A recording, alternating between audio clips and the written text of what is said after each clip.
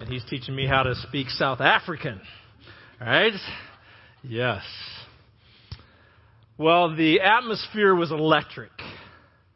The gymnasium was packed. The drama of sport was getting ready to be played out. The scoreboard, it said 52-52. Visitors, home team. 12 seconds were on the clock.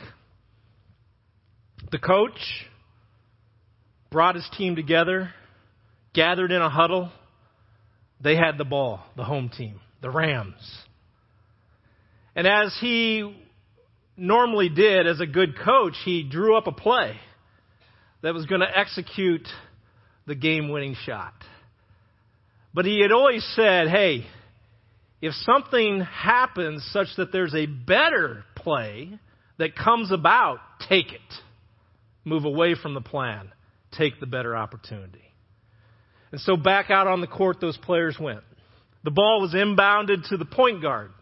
And for you that don't know basketball well, the point guard is the person that handles the ball and sets the team in motion, runs the play. And so the point guard got out to the top of the circle in front of the basket and looked, and all of that team and the opponents were to one side. How that happened, he didn't know, but he heard the words of the coach in his head, take the better opportunity. And so he began to dribble and said, oh, it's just a layup. And I can read the headlines now, he thought. Toby wins game for Rams in the morning newspaper. And sure enough, he took off and went for that layup and up and in. It didn't happen that way. That point guard, Toby, saw their tallest center move across that lane, and in that moment started to pick the ball up, but got it caught on his leg a little bit and took an extra half step. And there's this man with stripes on and a whistle that's out on that court.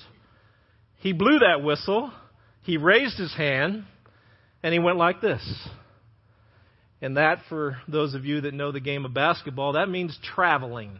You took more steps than you're allowed. The other team gets the ball. So now there's 4 seconds on the clock.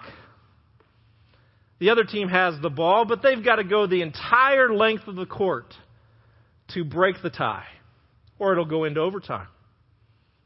Well, they didn't even need to go the entire length of the court because one man took the ball and took about 4 dribbles, and from half court, let it fly, and right through the hoop at the buzzer. And that guy named Toby, me, I was the GOAT. And that doesn't stand for greatest of all time. That's the person who deserves the blame. I'd lost the game. I'd let down my team and the packed home crowd in the final game of our year against a crosstown rival. Well, for me, I didn't want to go out with my teammates and my friends that night after the game. I decided I'm just going to get in the car with my parents and head on home. And so I did. I went out to their car knowing where they had parked and got into the back seat, my mom in the passenger side and my dad in the driver's side. And the silence was awkward. Before I tell you the rest of that story, let me go to the main stories of our morning today in the Scripture. We're going to be in the book of Matthew, and we're going to continue to build upon what Pastor Kevin spoke on last week, this idea, this theme of Him making our paths straight. And we're going to look at Matthew chapter 22, verses 34 to 40 initially. It says this, "But when the Pharisees heard that He had put the Sadducees to silence, they gathered themselves together. And one of them, a lawyer, asked Him a question, testing Him. 'Teacher, what is the great commandment in the law?' And He said to him, 'You shall love the Lord your God with all your heart and with all your soul and with all your mind. This is the great and foremost commandment. The second is like it. You shall love your neighbor as yourself. On these two commandments depend the whole law and the prophets. So what's the context here? What's the setting? Let's back up for a moment. The setting is Jesus teaching amidst Jewish authorities who were around him a lot of the time, and they were always testing and trying to trap him because he was a threat to their religious system, what they had established. They were the leaders. And we have an instance right here. If we backed up a little bit, we would see that these people called the Sadducees, which was one of the main sects of Judaism, they had already tried to trap him in how he interpreted a marriage and heaven issue, and he had handled that. Now the Pharisees, one of their teachers, a lawyer, one very versed in the law, he comes and he wants to try to trap him. So he asks this question, what's the greatest commandment? And Jesus had 613 to choose from because that's how many laws had been built into the system of Judaism. You had the 10 Commandments, and then they built a bunch of them around those. And what's he do? He answers the guy's question. And yet he does a little more. He gives him an answer that it's love the Lord your God with all your heart, soul, mind, and strength. But he adds to it. He adds, love your neighbor as yourself. And Jewish people, those asking, those that would have been in the crowd listening, they knew the front part of that. They, in their tradition, even from the littlest young boy and daughter, would learn to memorize and recite what they called the Shema. It comes from the book of Deuteronomy, and it goes like this: Hear, O Israel, the Lord is our God, the Lord is one. Love the Lord your God with all your heart, soul, mind, and strength. And they would repeat that morning and evening. It would be the first thing they would memorize. So nothing really new in his answer. It probably was what that expert in the law thought he was going to answer, but he adds a truth from a different book, not in the Shema, not a normal set of their commandments. Love your neighbor as yourself. And so Jesus here is doing something that's more radical than we even understand, having probably been familiar with this at some point. He's taking an established Jewish system and law and tweaking it, changing it, adding something to it. And what he's basically saying, and you'll see the quote behind me, he's saying you can love people and not love God, but you cannot love God and not love people. He's putting them together. He's raising the challenge to go beyond just this sense that you love God with all your heart, soul, and mind, but that you love your neighbor, people. That it's just like it. It's connected with it. And so we have here Jesus answering the what. He's saying this is the primary. This is what everything hangs upon. But what I want to look at in more detail today is the how. How do you do this? How do you love the Lord your God with all your heart, soul, mind, and strength? And your neighbor as yourself.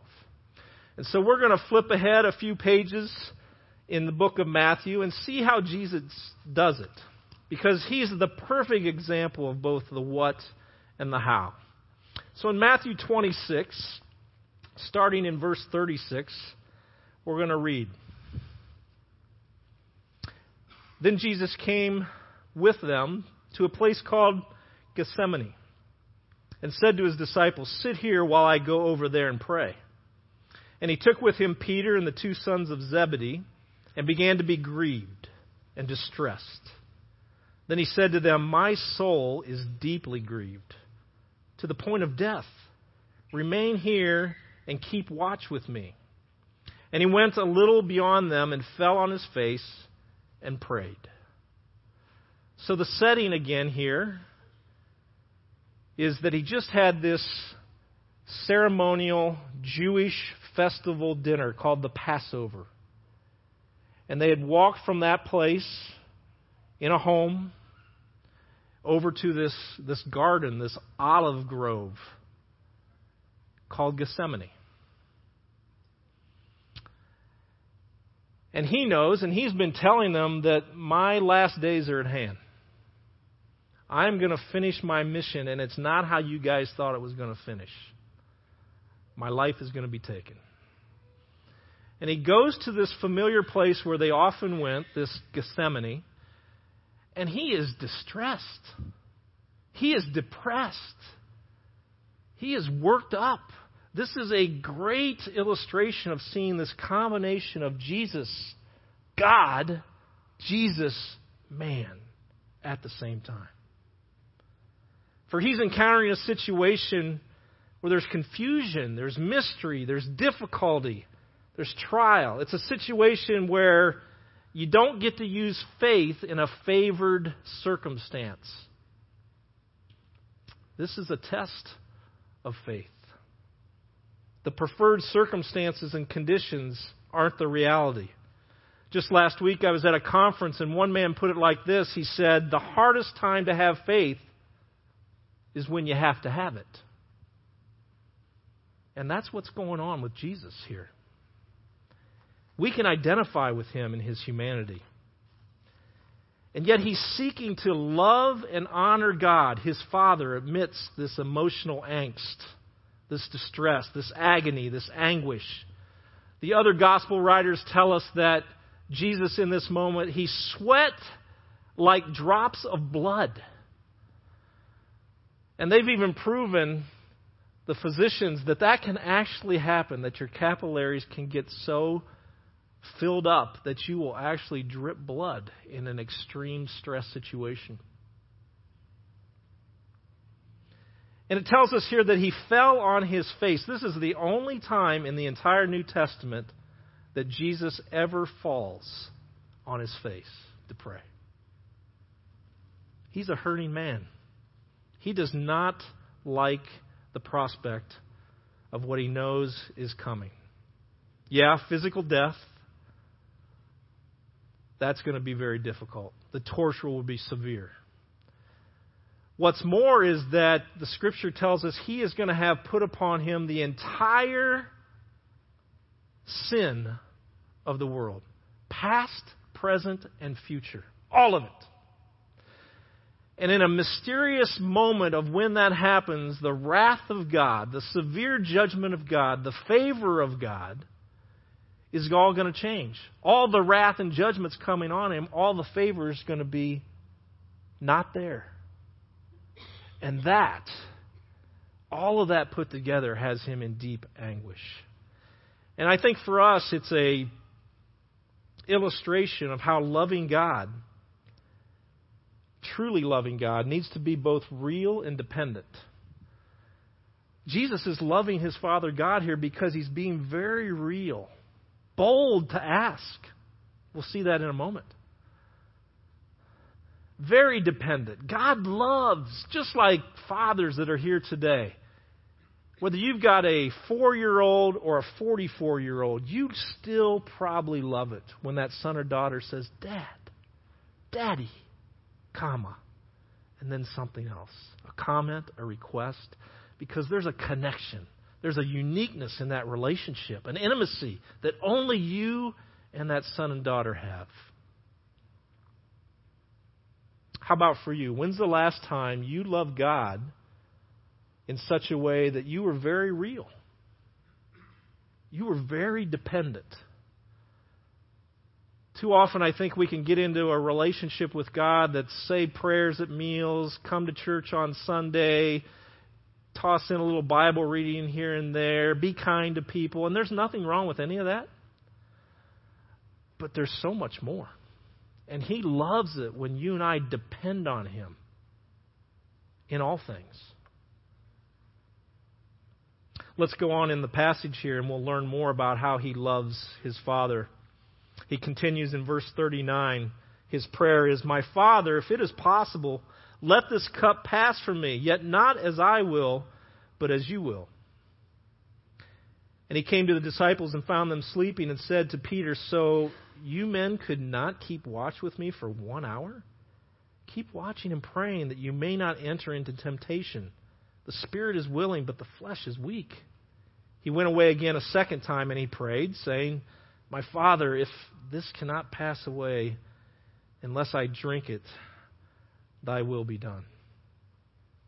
And again he came and found them sleeping, for their eyes were heavy. And he left them again and went away and prayed a third time, saying the same thing once more.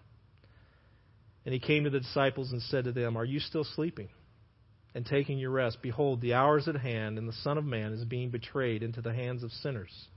Arise, let us be going. Behold, the one who betrays us, who betrays me, is at hand."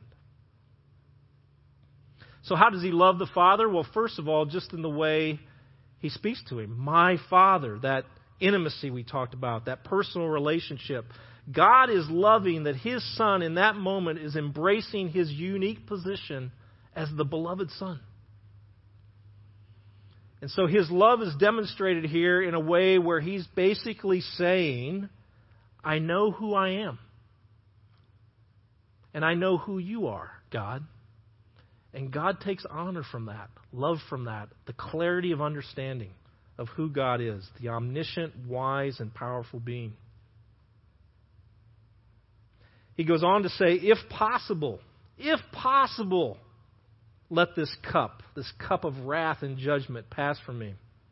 And in this moment, he's understanding that in his humanity, he's void of all the all-knowing nature of the unique combination of Father and Son in his humanity. But he tells God and loves him in this way by saying, "I know who you are. You are the one who knows all things. I know you know if there is a possibility to achieve this mission in a different way than what is being lined up." I don't think at all that Jesus was trying to get out of his mission. But he was boldly asking to accomplish that mission in a different kind of way. And he was willing to ask his Father for that consideration. You see, we can be bold with God. We can ask with great boldness. And yet, as we ask boldly, we need to surrender completely, which is what he does here.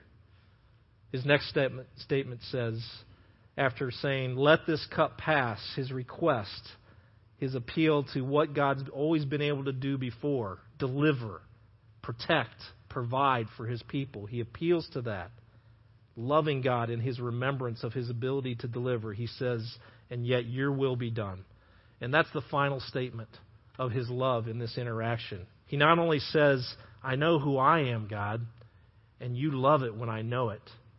I not only know who you are, God, and you love it when I know who you are accurately. And I not only know what you've done, and I can recount your deliverance and provision in my life and in your chosen people and everybody that follows you, I also know that you love it, and I love you best when I obey." Obedience. I will follow through on your will, Lord. Your will be done. That is how you love God with all your heart, soul, mind, and strength. The Gospel of John adds to this. There's a passage that says, Jesus speaking to the same type of crowd, "My food, the very nutrition that's necessary, my sustaining resource is to do the will of him who sent me." Later in the book of 1 John, John records this. He says, "For this is the love of God, that we keep his commandments, and his commandments are not burdensome." Test question. Make sure you're following along here. How many times does Jesus ask God his Father for this cup to pass? 3. Yeah, 3 times. And part of you could say, wait a minute, what's going on here? He's Jesus. Shouldn't he just ask once? Maximum. But no, this humanity again, being played out 3 times, asking. And we've got to be honest to the passage. Even though it's not recorded here, the Father says no 3 times.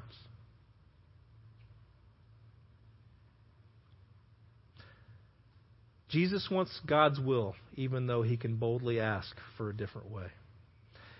And so obedience is really defined here for us.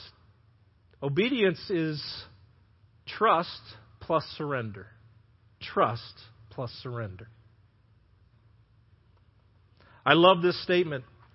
I came across it years ago. It's not in Scripture, but it's almost as if it could be. It goes like this. It's on the screen behind me. God doesn't always give us what we want. He gives us what we would want if we knew what He knows. Now, that's actually pretty deep. I didn't say it, so I'm not calling myself deep. But listen to it again. God does not always give us what we want. He gives us what we would want if we knew what He knows.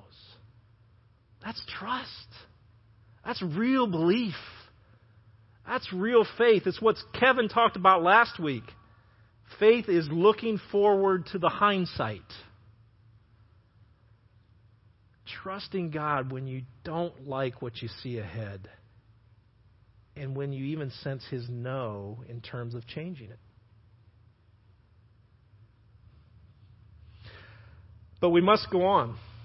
There He gives us a picture of how He loves God His Father. But let's look at that second part where He says we need to love our neighbor as ourselves. We'll read on here in verse 47 of chapter 26. And while He was still speaking, behold, Judas, one of the 12, came up, accompanied by a great multitude with swords and clubs from the chief priests and the elders of the people. Now he who was betraying Him gave them a sign, saying, whomever I shall kiss, he is the one. Seize him. And immediately he went to Jesus and said, Hail, Rabbi, and kissed Him. And Jesus said to him, Friend, do what you have come for. Then they came and laid hands on Jesus and seized Him. So God, in His Word, and Jesus here in actual life experience, shows us what a friend is. The first friend is actually a betrayer. You talk about blowing categories. Wait a minute. Those two terms don't go together. Well, yeah, they do. For Jesus, and this whole idea of loving your neighbor as yourself, a neighbor is actually a betrayer. It backs up the teaching that He has spoken to them and to the masses that we are to love our enemies. Yeah.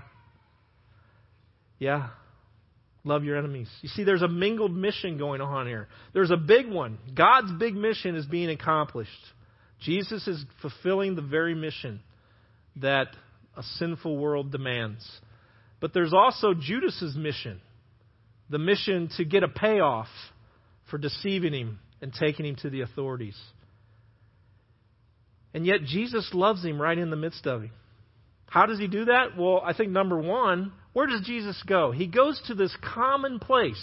This place where He knows He can be found. Gethsemane, that's where they would go when they would go on mini retreat and hang out. So He didn't try to duck or hide what He knew was coming. He went right where Judas knew he could find him and bring the mob. What else does He do? He allows Judas in this betrayal to kiss Him. One of the most, even amongst men, intimate marks of covenant, connection, honor. He lets it happen. And what's He call him? Friend. He actually welcomes him into this strange mixture of mingled missions and calls him friend as he's doing the thing that he is responsible for, Judas, and yet is in God's plan. I'll never forget, a few years ago, I was here on Mason Montgomery Road, and I was getting lunch at Whole Foods. Now, don't get this wrong. I get to say a nice, healthy place I was eating on this day. I don't always eat at Whole Foods, but I was there this day. And having lunch, and there were a couple gals that were seated on this long bench facing out through the glass beside me, and I was picking up on their conversation. And they were somewhat loudly, really with some enthusiasm, expressing an experience they had just had that morning. And the one guy was saying, "Can you believe that? I never expected that to happen. And there you go, yeah, I know. It kind of changed up the mood and the sense of our purpose, didn't it? And I'm thinking, what are they talking about? This is an interesting engagement. Well, they went on. And I found out to hear the fact that morning they had gone to protest one of the establishments here in our community, really a national establishment called Chick-fil-A. Chick-fil-A's top CEO had articulated recently, and media had reported it, a view on same-sex relationships that crossed with a lot of where our culture is at. And they had decided across the country that there were those that were going to protest that view and push against Chick-fil-A. And so they had gone to be a part of that, to protest. But the neat thing, both to me and to them, because they were expressing it, was that when they went there, they found love for them, even as the protesters. Because Chick-fil-A had carried out over hours of their presence there, free chicken sandwiches and free drinks. A great demonstration of this very point. Loving the betrayer, loving the enemy right in the midst, even if you have different viewpoints. Wow. That was music to my ears as somebody just listening in to a conversation. What else does Jesus teach us here about loving our neighbor? I think he defines a second neighbor here. It's the bystander. Read with me in verse 51. It says, "And behold, one of those who were with Jesus reached and drew out his sword and struck the slave of the high priest and cut off his ear." And we learn from John's account, the gospel writer, of this same story, that this guy's name was Malchus. And you can probably guess, if you've hung out in the Bible much at all, of who the disciple was that pulled the sword. It was Peter. And so right there in the midst of this anguish, intense situation, and I got to be honest with you, I'm thinking this is one of those times where Jesus, if he ever can take a break from having a healing ministry, this is it. Because he's got a lot going on, a lot to be thinking about, a lot to work through. And that guy's ear doesn't seem that significant in the big picture to me. Plus, he's also part of the mob. But what does Jesus do? He takes a bystander and he loves him by healing his ear. Right there on the spot. I wish more chapters were written. I would have liked to know what that guy had to say after that event. He loves the bystander. Thus the title. Blood, sweat, and ears. You see, this is his last miraculous healing before his death. The very last one he would do. In a time where there was every reason to be much more oriented toward himself and less aware of others. And then our last neighbor that we see in this text. Read with me verses 52 to 54. It says, "Then Jesus said to him, 'Put your sword back into its place. For all those who take up the sword shall perish by the sword. Or do you think that I cannot appeal to my Father, and he will at once put at my disposal more than 12 legions of angels? How then shall the Scriptures be fulfilled, that it must happen this way?'" So he's been a neighbor to the betrayer. He's been a neighbor to the bystander, and now he's a neighbor to his best friend. Peter's one of his best friends. Been hanging with him for 3 years.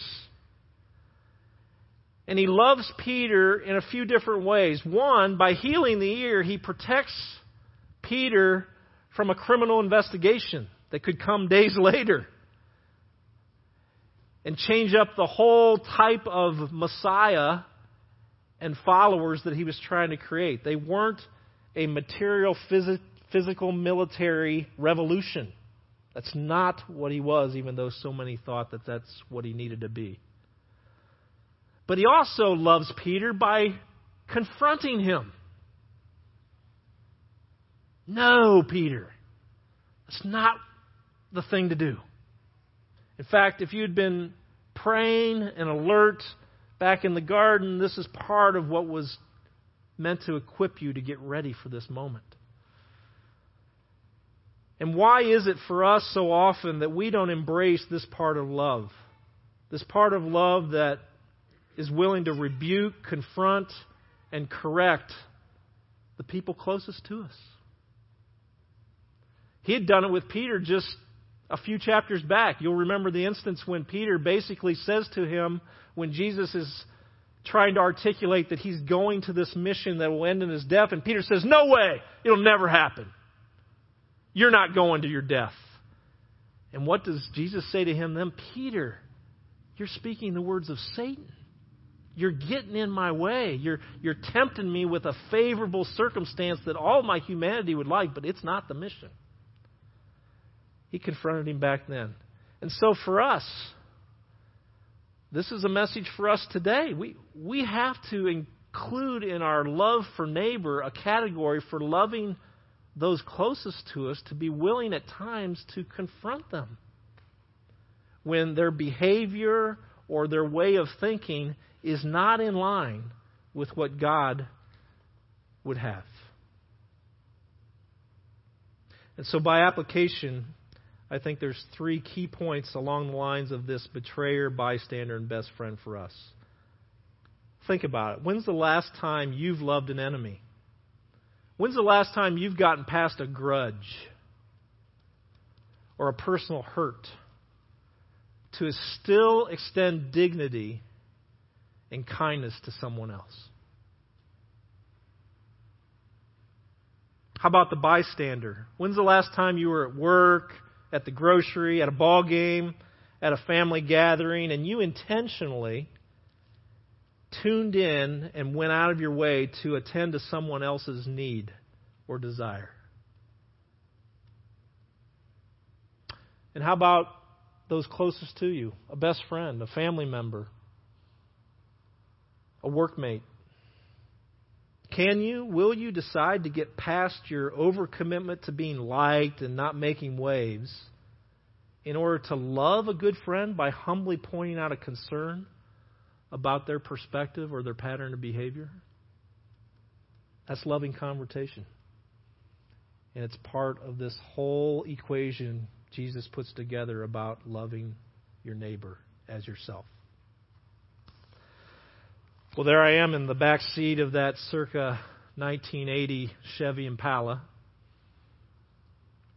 It's an awkward silence. And I can't take it anymore, and so I decide I'm going to break it. And so I say something to the effect of, "That game really stunk."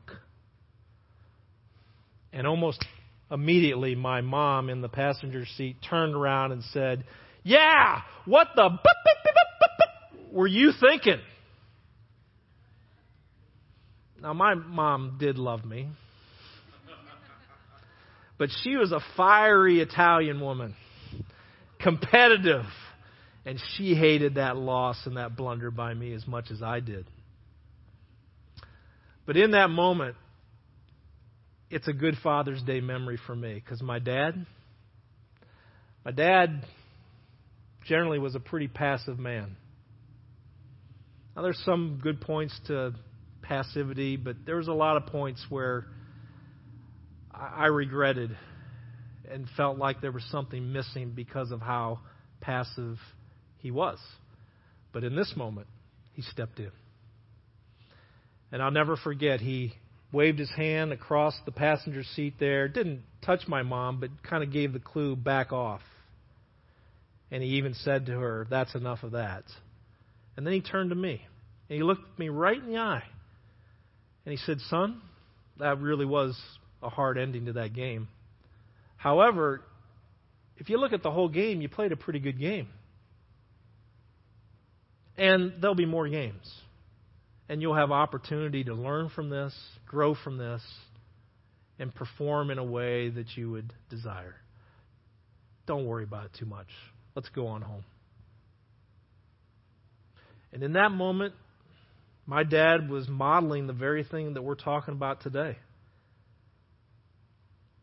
He was recognizing that I want to depend on somebody else as a 17-year-old boy in that situation. And to depend on my father would be a good way for me to love him and for him to love me. I knew I needed him. He knew I needed him in that moment. As far as a son loving and appreciating and respecting a good father, I also felt in that moment that he was helping me to be reminded, and I was declaring back to him, even though the words weren't expressed, is I know who I am. I'm your son. I belong. I'm approved. I'm accepted. Unconditionally loved. It doesn't matter if I lose 6 games. You're still my dad. And you love me. And you're for me. We had that connection. That type of love. And then lastly, he modeled loving your neighbor as yourself for me. With my mom. He confronted her in that moment. Gently, appropriately, but told her to back off. That her comments and her anger did not fit this situation. Now, I don't know what that did in their marriage the next day or week, but I know what it could have done. It could have been a great connection of him stepping out of his passivity and my mom backing off of some of her intensity misapplied to a moment. My dad modeled for me the very things we're talking about here this morning. Jesus, in this study this morning, teaches us both the what and the how for how to love the Lord your God with all your heart, soul, mind, and strength, and to love your neighbor as yourself. Let's pray. So God, we do appeal to you that sometimes in passages like this for people that are church-going, they've heard it. They've read it. It's been taught. And it can become too common. But I pray this morning we were able to go inside this passage in a way that lifts it out in a fresh way, in a timely way. That we don't just in our head say, oh yeah, love the Lord God with heart, soul, mind, strength, and dear, love your neighbor self. But that we say, wait a minute. Wow, I need to think about, is that the kind of love that I'm experiencing with God, my Father?